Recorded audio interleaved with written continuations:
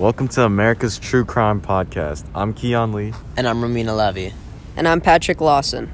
Today, we'll be talking about the ongoing case of Adnan Syed and the murder of Hae-Min Lee. Adnan Syed is a high school student attending Woodlawn High of Baltimore County. He was a good Muslim kid. He had good grades, never got in trouble, and always tried to help others.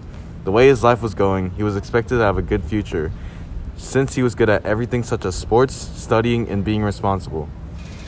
On January 13, 1999, Adnan's ex-girlfriend, Hae-Min Lee, went missing. On January 19th, she was found dead in Leakin Park. Adnan quickly became the main suspect in the crime. The state argued that their star witness Jay Wilde's story of the killing was enough to convict Adnan of the murder.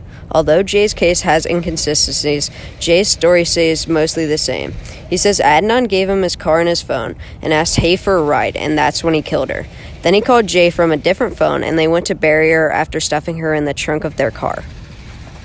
First, I wanted to start off by saying, in my eyes, Adnan Syed is 100% guilty. Do you guys agree? Yes. Yeah, even though there are more suspects connected to the situation, I still believe it's him. I feel like there's so much wrong with this story, since him asking Hae for a ride even when his car is completely drivable, not broken, and in the area. This is weird to me because as soon as he rode in her car out the school zone, she was never to be seen again. People started making rumors of her running away to California and running off with her new boyfriend, but those rumors would end shortly after the heartbreaking news was revealed. But why would Adnan need to ask for a ride when he had his own car? This is one of the most incriminating pieces of evidence against Adnan, because there's no real way to justify his need to do this. He had a working car that would have taken him home or anywhere he might have needed to go. This is very suspicious and doesn't help Adnan's case at all. I absolutely agree with you. If Adnan has a car available to him after school, why would he need to ask for a ride from Hae? Yeah, it just doesn't add up to me, and in my opinion, this piece of evidence is the best argument for Adnan being the killer of Hae-Min Lee.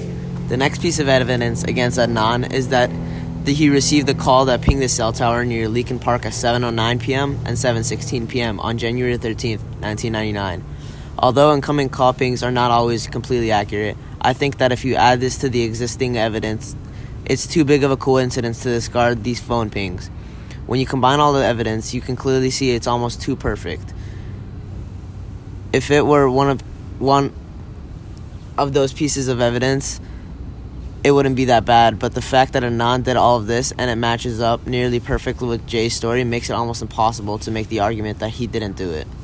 Yeah, I totally think that looks very bad for him. But because we can't say it's completely accurate, I'm not going to use this as the deciding factor as to whether or not he did it. Yeah, this evidence isn't implicated enough, mainly because the cell towers cannot give an exact location of the calls, but instead the radius of the area. When looking back at the AT&T terms and conditions, we can see it claims incoming calls are not always traced accurately. More confirmation against Adnan is his multiple instances of lying. The day the news broke about Hae's body being found in Leakin Park, Adnan told the nurse that the night before she disappeared, she said she still loved him and wanted to get back together, but he rejected her. This feels sinister, like he's trying to lie to himself about what happened, even though we know from the phone logs that she did not say anything along those lines.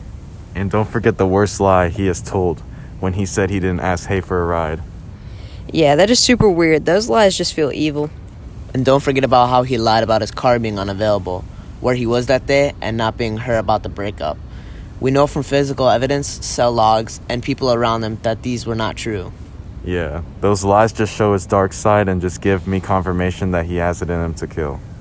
The next proof that we get that Adnan committed this murder is that Lara says her neighbor had a friend who showed him a body. He says the name of that friend was something like Adnan.